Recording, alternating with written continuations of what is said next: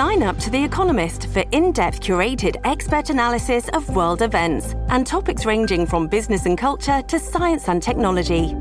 You'll get the weekly digital edition, online-only articles, curated newsletters on politics, the markets, science, culture and China, and full access to The Economist Podcast Plus.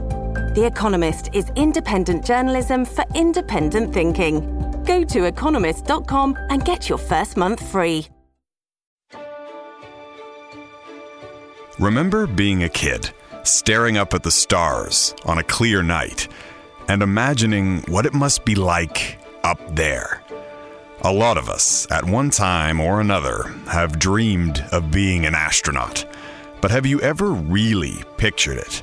I mean, really imagined yourself sitting inside the cockpit of a spacecraft, preparing for liftoff. And now just 1 minute to go. Soyuz now on internal power. You're sitting on the launch pad in Kazakhstan, inside a Russian Soyuz rocket, and you're strapping yourself in. You've got another astronaut sitting next to you, but really, you're almost on top of each other. It's extremely cramped. Sort of like sitting in the back seat of a Volkswagen Beetle with a couple of other people while wearing a giant snowsuit. And it's hot. Sweat is dripping down your face. You're breathing into your space helmet, which is attached to an oxygen tank. Command for ignition, oxygen. And the voice in your ear begins to count. 7, 6, 5, 4, 3, 2, 1. Engine turbo pumps at flight speed. Engines at maximum thrust. Lift off. Within seconds of liftoff, the physical pressure is intense. You're pinned to your seat. It literally feels like there's a boulder on your chest, 4 times your own body weight. And if that wasn't uncomfortable enough, it also feels like you're choking because your glottis with your vocal cords is pressing against the back of your throat. And as you're blasting off through the atmosphere, just a couple of minutes into the flight, suddenly you feel a jolt. And your tiny spacecraft starts shaking and rocking violently back and forth. An alarm starts blaring. Lights are flashing. You're being tossed around in your seat like a roller coaster. But you still manage to make out the 2 words on the small screen in front of you. Booster failure. Failure of the booster. That's exactly what happened to NASA astronaut Nick Hague and Russian cosmonaut Alexei Ovechkin in October 2018. 1846-20, Joule load is 272 and going down.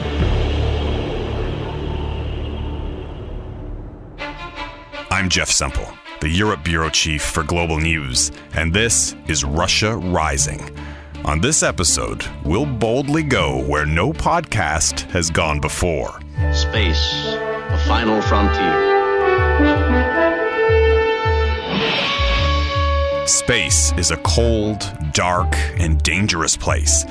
But the International Space Station has long been heralded as a bright beacon of geopolitical cooperation, where representatives from 18 countries have lived and worked together, literally trusting each other with their lives. And all of them, including Canada and the US, rely on Russia to hitch a ride to the stars.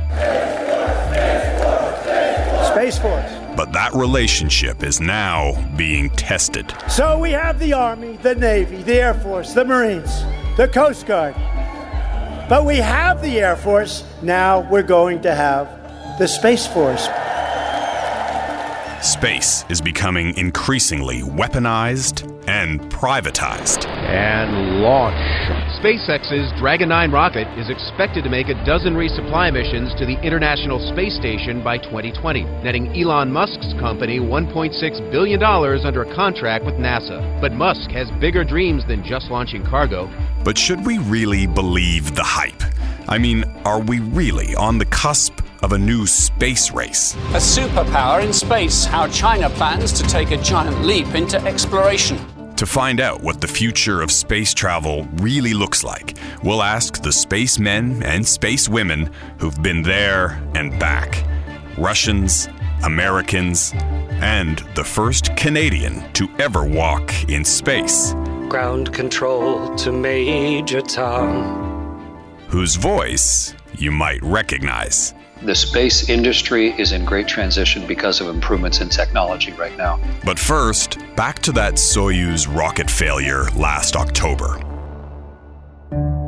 Big breaking story because a rocket booster failed during the launch of the Soyuz spacecraft. The Soyuz rocket booster, the thing that carries the fuel and produces the flames that propel the rocket into space, well, it suddenly stopped working.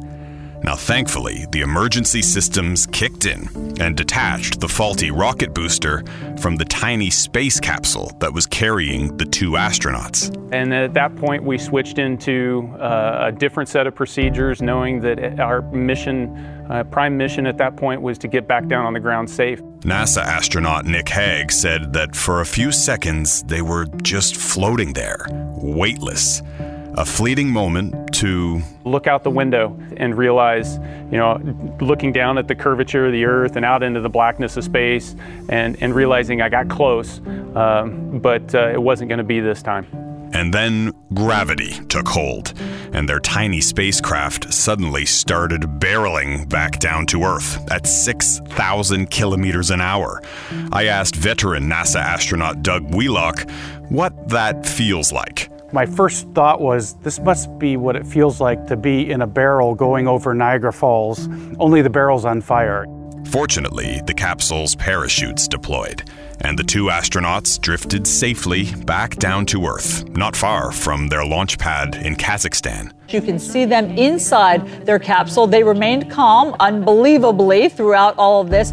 And we are happy to say they survived, but it was very dramatic. But after that failed launch, the future of the Russian space program was suddenly in question. Russia's space industry has been dealt one of its heaviest blows since the Soviet collapse. And that uncertainty carried potentially huge international consequences, because the rest of the world relies on Russia to get to the International Space Station, including Canada.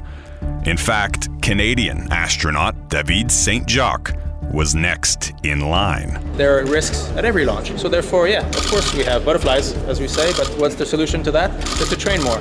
I met Canada's newest spaceman in Star City, the cosmonaut training facility on the outskirts of Moscow. During the Cold War, this place was top secret. It didn't exist on any map. And even today, it's surrounded by dense forest and looks like a sprawling college campus that hasn't had an upgrade or a fresh coat of paint since the 1960s. But inside is a state-of-the-art cosmonaut training facility.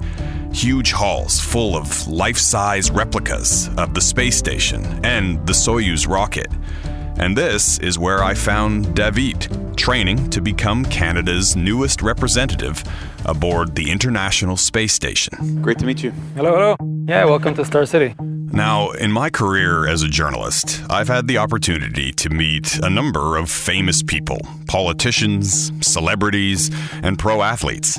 But I can't remember feeling quite as intimidated as I did when I first met David. Mostly because I'd looked up his resume beforehand. He's 49 years old, married with 3 children, and David grew up in Quebec. As a young man, he first pursued a career as an engineer, like his dad.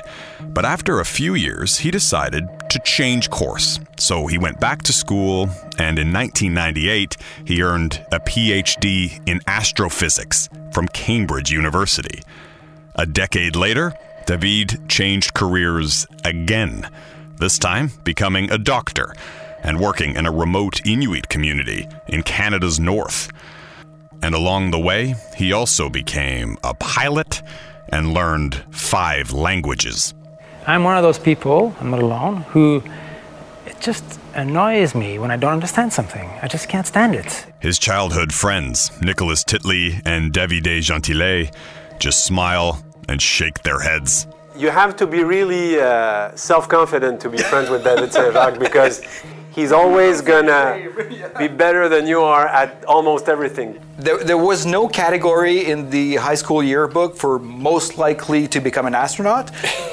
But, he would have been the guy. And David admits that becoming an astronaut was something he'd always quietly dreamed about. I can't remember not fantasizing about it.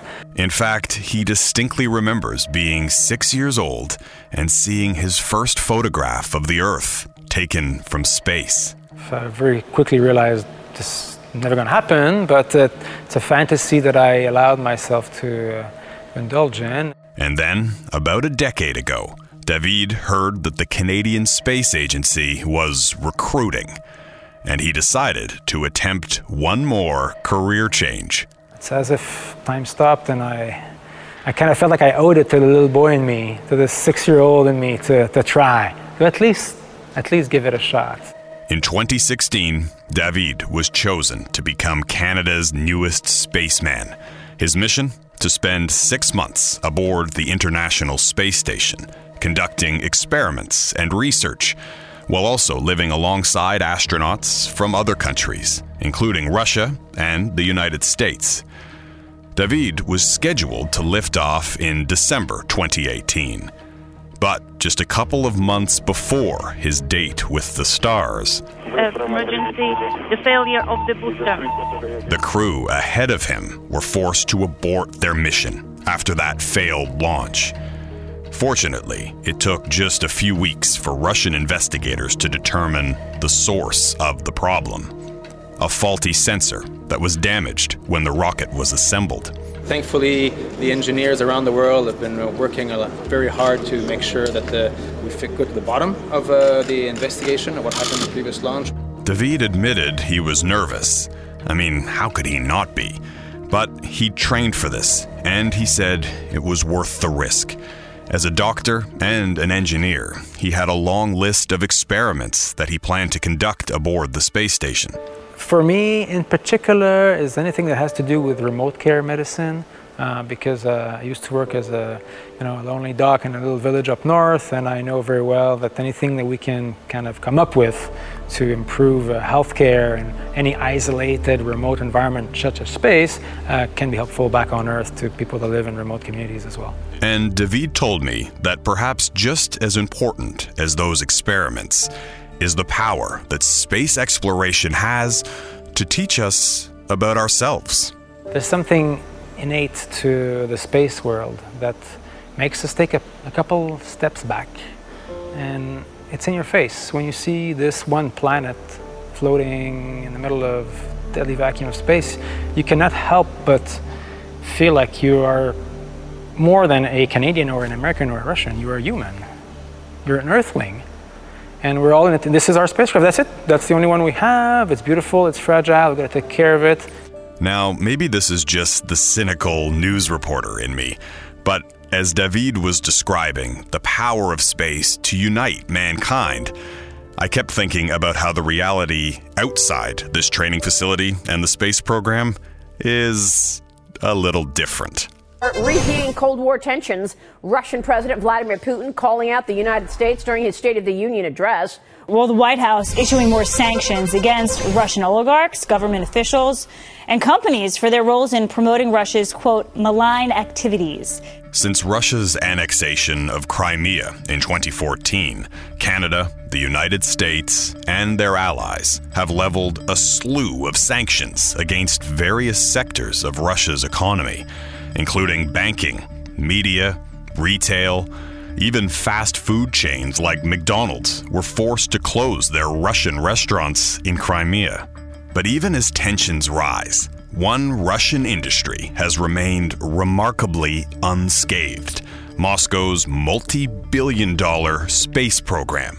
Not only have Western countries not sanctioned Russia's space industry, but NASA and the Canadian Space Agency pay the Russians tens of billions of dollars just to reserve a single seat aboard the Soyuz rocket, their ticket to the space station.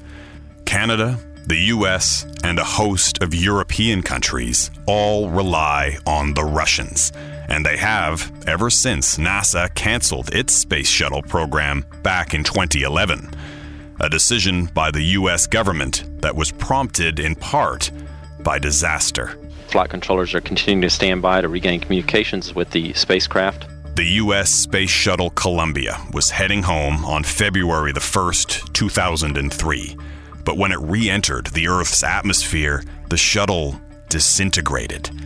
NASA called a press conference and announced that all 7 crew members were killed. This is indeed a tragic day for the NASA family, for the families of the astronauts who flew on STS-107, and likewise tragic for the nation. After that, the U.S. government decided to ground its space program. And for the past several years, Russia has been pretty much the only game in town, the one country offering rides to the International Space Station. And an interesting byproduct of all of that has been that perhaps more than ever, space exploration has become this rare example of geopolitical cooperation. While analysts and media commentators were warning about the rise of a new Cold War between Russia and the West, Canadian astronaut David Saint-Jacques was preparing to launch into space, literally shoulder to shoulder with his American and Russian counterparts. David's crewmates aboard the Soyuz rocket are American astronaut Anne McClain and their Russian commander, Oleg Kononenko. The Russian, Kononenko, told me that no matter what's happening in the political arena, in the space industry, we are cooperating, achieving goals together, he said. I mean, we spent, hundreds of hours together fighting really, really bad situations in these simulators. So we kind of know each other very well, the crew. It makes us brothers and sisters in arms. We often in our jobs, when we talk about Russia, we talk about the political tensions between Russia and the West. And then here we are with a Canadian, an American, and a Russian astronaut all packed into the Soyuz. Yeah. Does the outside political tension ever factor into the calculus for you when you're doing this? I think we can't ignore politics and the tensions. It's just that's the reality. But no, it doesn't come into play. And maybe it has to go the other way around. I know very well this Russian guy and this American lady, and we are best friends, and we trust each other's lives in each other. So it's reverse. That influences the way we perceive politics. And I think we're proud to represent, we're like an example of when we decide to work together and manage to find ways to work together despite the tensions, despite the differences, when we manage to get over that and sit down and work together on a common goal, wow, it's unbelievable what we can achieve. So I think space exploration is a great example for humanity. It's like a reminder that there is hope. When we do find a way to resolve our differences and sit down and work together, it works beautifully, and we achieve amazing results. So I'll admit that was a pretty good speech. And I'll also admit that by this point, I'm developing a bit of a man crush on David Saint-Jacques. But I also worry that based on what I've been reading and hearing lately, this space utopia that David is describing may not be built to last. Tonight, new concerns inside the U.S. defense community over a Russian military satellite exhibiting some very strange behavior. The Space Force is preparing for liftoff. Vice President Mike Pence announcing a new branch of the U.S. military. For one thing, space is becoming increasingly militarized. The White House is calling for the creation of a military space force to counter what it says are growing threats from China and Russia, which are fast developing new technology to target American satellites. When it comes to defending America, it is not enough to merely have an American presence in space. We must have American dominance in space. So important. Donald Trump's proposed Space Force will be set up as a new organization within the U.S. Air Force. Trump's supporters love the idea. literally chant Space Force at his rallies, while Trump's opponents have turned this Space Force into a punchline.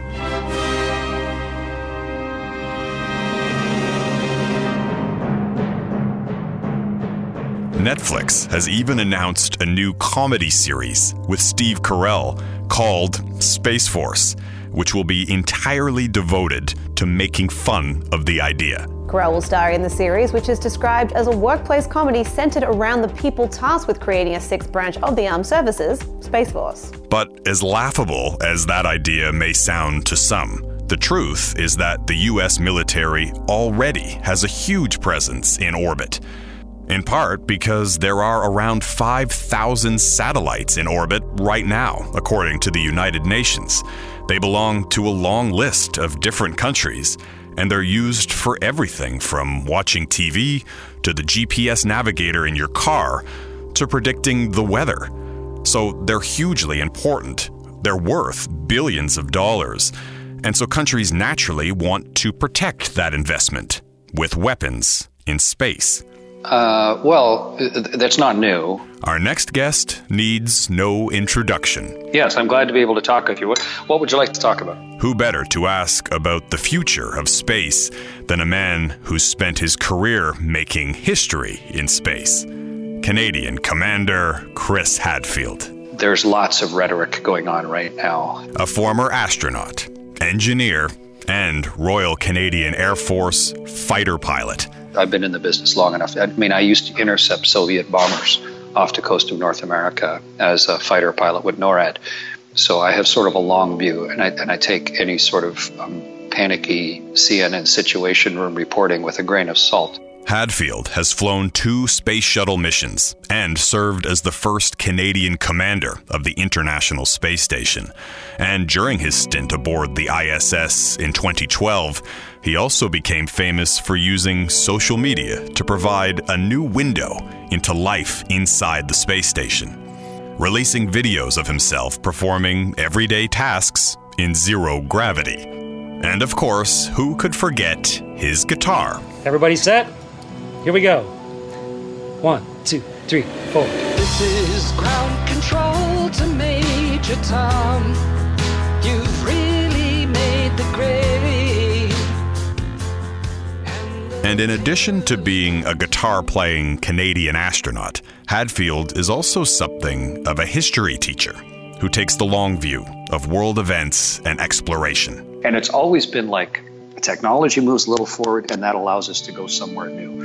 And, you know, we didn't get to New Zealand and Hawaii until like 800 years ago. And we didn't get to Antarctica until just a little over 100 years ago. And we didn't get to space until just a little over 50 years ago. And each of those was enabled by technology and imperiled and restricted by the static inertia of the way things were. And every single time, people asked, well, why would we ever go anywhere else? And why would we, so what? Yeah, we've invented new technology, but so what? We still have problems here. Why would we do anything else? And look at Columbus. He had a miserable time getting funding and had to take people who were natural enemies to work together to try and defeat a common enemy, and that is ignorance and what lay beyond the horizon. And I see this, we get all wrapped up in our own particular 80 years of history because those are the only ones that really, truly matter as a person. But I think the historical perspective helps put where we are right now, where when I was born, no one had ever flown in space. Spaceflight is younger than I am. All of this has happened in, what doesn't sound like a very long time when you look back in the 1400s, but was just as long back then. And so it's incredibly new. But what's not new, he says, are weapons in space. The United States has had a space force since the 1980s as an extension of the three-dimensionality of the Air Force under Space Command and all of that. And Canada's been an active part in that for decades, and it's served its purpose well. And we definitely need to think about it. How is that going to develop? If you have things of value in orbit around the world, then you want to be able to protect them. But something that is new to the world of space exploration has the potential to change the game. That is the promise of space tourism. and the race to make it a reality is well underway. I've always wanted to be an astronaut, and I got frustrated the fact that I couldn't go up on a NASA spaceship or a Russian spaceship, so decided to build a space line. Billionaires Richard Branson, Elon Musk, and Jeff Bezos have launched a new kind of space race. That's a big change. Unlike any we've seen before. The space industry is in great transition because of improvements in technology right now. If only governments can afford to build the vehicles that allow access to something, then that really defines the whole industry and also the sort of the philosophy of it. But if the technology gets good enough that the cost of access comes down to businesses or even private individuals, then it changes the whole landscape. And that's where we are in space access right now. NASA is now paying billions of dollars a year to private companies to carry their satellites into space, to ferry scientific instruments to the moon, and deliver supplies to the International Space Station. Some of those funds used to go to Russia, but the rise of private space companies means that Western countries, Canada and the US, may no longer need to rely on the Russian space program to hitch a ride to the cosmos, and that could threaten their close relationship. But Hadfield says that these advances in technology are overwhelmingly positive. I see it as a real boon and a benefit that our technology is good enough now that the cost comes down low enough that right now, as a private company, you can buy a private launch and put something into space with no government money at all. And we're almost to the point now where you can do that with people on board. 2019 is widely expected to break new ground for space tourism, with private companies such as Jeff Bezos' Blue Origin and Richard Branson's Virgin Galactic now poised to start sending paying customers into space. So that dream of becoming an astronaut, going up into space, it's about to get a little closer. That is, assuming you've got around $250,000 to spend on a ticket. But if not, don't worry. You can always follow Canadian astronaut David St. Jacques on Twitter. And liftoff. We have liftoff of Anne McLean, David St. Jacques, and Oleg Kononenko blasting through the Kazakh sky to the International Space Station. David's launch to the International Space Station in December was a success, and he's since been busy posting a ton of incredible photos and videos on social media. Just don't expect him to bust out the guitar. I don't play the guitar on Earth, so I don't know why I would play guitar in space.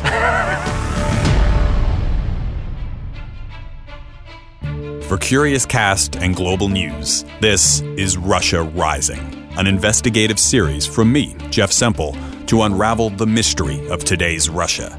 If you liked what you heard, you can help spread the word by rating, reviewing, and subscribing for free now at Apple Podcasts, Spotify, Google Podcasts, and every other app where you get your streaming audio. We can also be found at curiouscast.ca. If you're just discovering this podcast now, I encourage you to go back to the beginning and find out how we got here. Next time, we'll pull out our crystal ball and try to predict Russia's future. Where is the country heading, and who will be leading it? Part of Putin's appeal to the young generation is that he's presided over an unprecedented economic boom in Russian history, and for all the problems that the country's going through and has been going through, a lot of young Russians feel like they are living in a nation that is influential in global politics, which is more than you can say about what their parents remember from the 1990s and the era of Boris Yeltsin, when Russia was falling to pieces economically, geographically, in terms of its health crisis, demographic crisis, all of the above. And who better to ask about Russia's future than the young people who are building it? Meet the Putin generation next time on Russia Rising. If you have a question or want to know more, follow me on Twitter at JeffSempleGN, or email me at russiarising@curiouscast.ca. And be sure to check out the show notes for more information about what you heard today. Russia Rising is written and hosted by me, Jeff Semple. Dila Velezquez is our story producer, and sound design is by Rob Johnston. Thanks for listening, and join us next time for Russia Rising.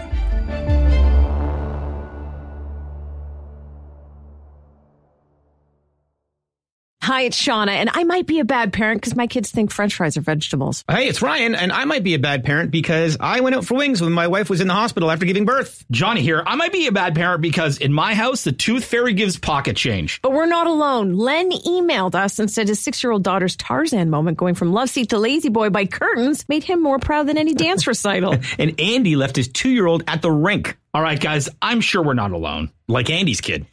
For stories and confessions like this, make sure you check out our podcast. It's called Bad Parents, and it's available wherever you get your podcasts. I left a glove at the rink.